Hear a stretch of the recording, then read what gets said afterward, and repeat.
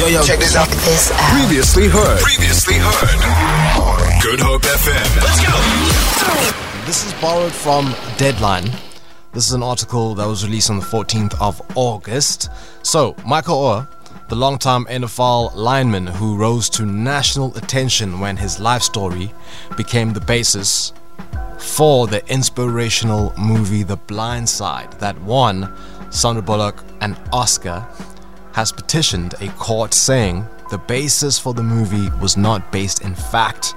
According to a deep dive by ESPN on Monday, Orr has filed a petition in Tennessee probate court alleging that key tenet of Rags to Riches story that his was adopted by the Towie family, who eventually guided Orr to play football at their alma mater, the University of Mississippi, and then to the NFL, was untrue. Rather, Orr claims he was tricked by Sean and Leanne Towie to signing conservatorship papers just after he turned 18 that gave them the right to make deals in his name. So, long story short though, is that all of that led to the family, according to him and his petition, generating a lot of funds in the millions at that, and him not getting a cent of that, and so he wants his just dues. But that's not what I want to talk about. I'll let the court figure out people are guilty or not guilty of things. It's not for me to decide. What I want to get into are the calls. There's a little group out there that's saying, yo, Sandra, since you were part of a movie that moved people and made us feel all kinds of emotion and inspiration because you told us, as the face of the movie, of the story rather, that it was based on a true story. And now, if this turns out not to be true, since you won an Oscar for portraying a person who was now lying to the world, what does that then say about the character that, I don't know. Some then say, but, it's a role, and she played the role a certain kind of way. What do you guys think? I mean, she didn't know that it was not true. I mean, had she known, the story probably would have been told differently, but I think she played her role as it should have been. Mr. Lewis, any thoughts?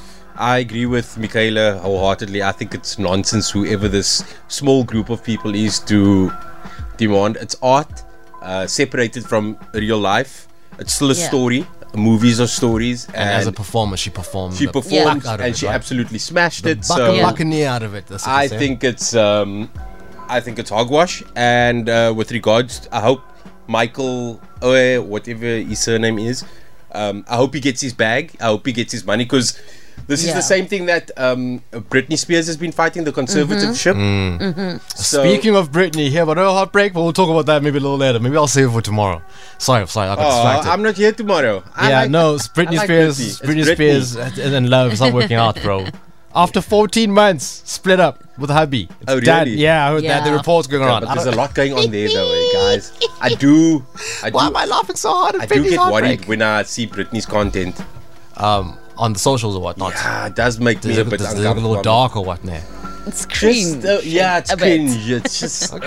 We'll get back to this, though. Okay. We'll get back. So let's just finish off this Ask It question, man. We got a message from Lucian, and he was saying, hey, guys... He's enjoying this topic. Awesome topic, he says. However, she won the award for her performance. And this part, by the way, he puts in all uppercase. Like, it's all uppercase. Yeah. All capital. She won the award for her performance, and the Academy Award cannot take the award back.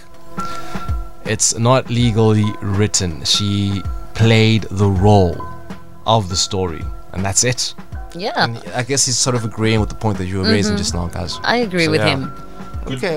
Man, Lucian. I had to just touch on this because I find it quite interesting that an Oscar maybe taken, because I do feel sorry for her though. Yeah. Because reports then say that she is also feeling kind of awful about this whole story about Understandable. her Oscars now tended because she won it for portraying a woman who might have been fabricating everything. Yeah. You know, we stand with Miss Congeniality. I'll always be laughing at that one, Mr. Lewis. So back up to you. Weekend breakfast, 6 to 9 a.m. on Good Hope FM. Feel it. For more, tune in to goodhopefm.co.za. It's all you need.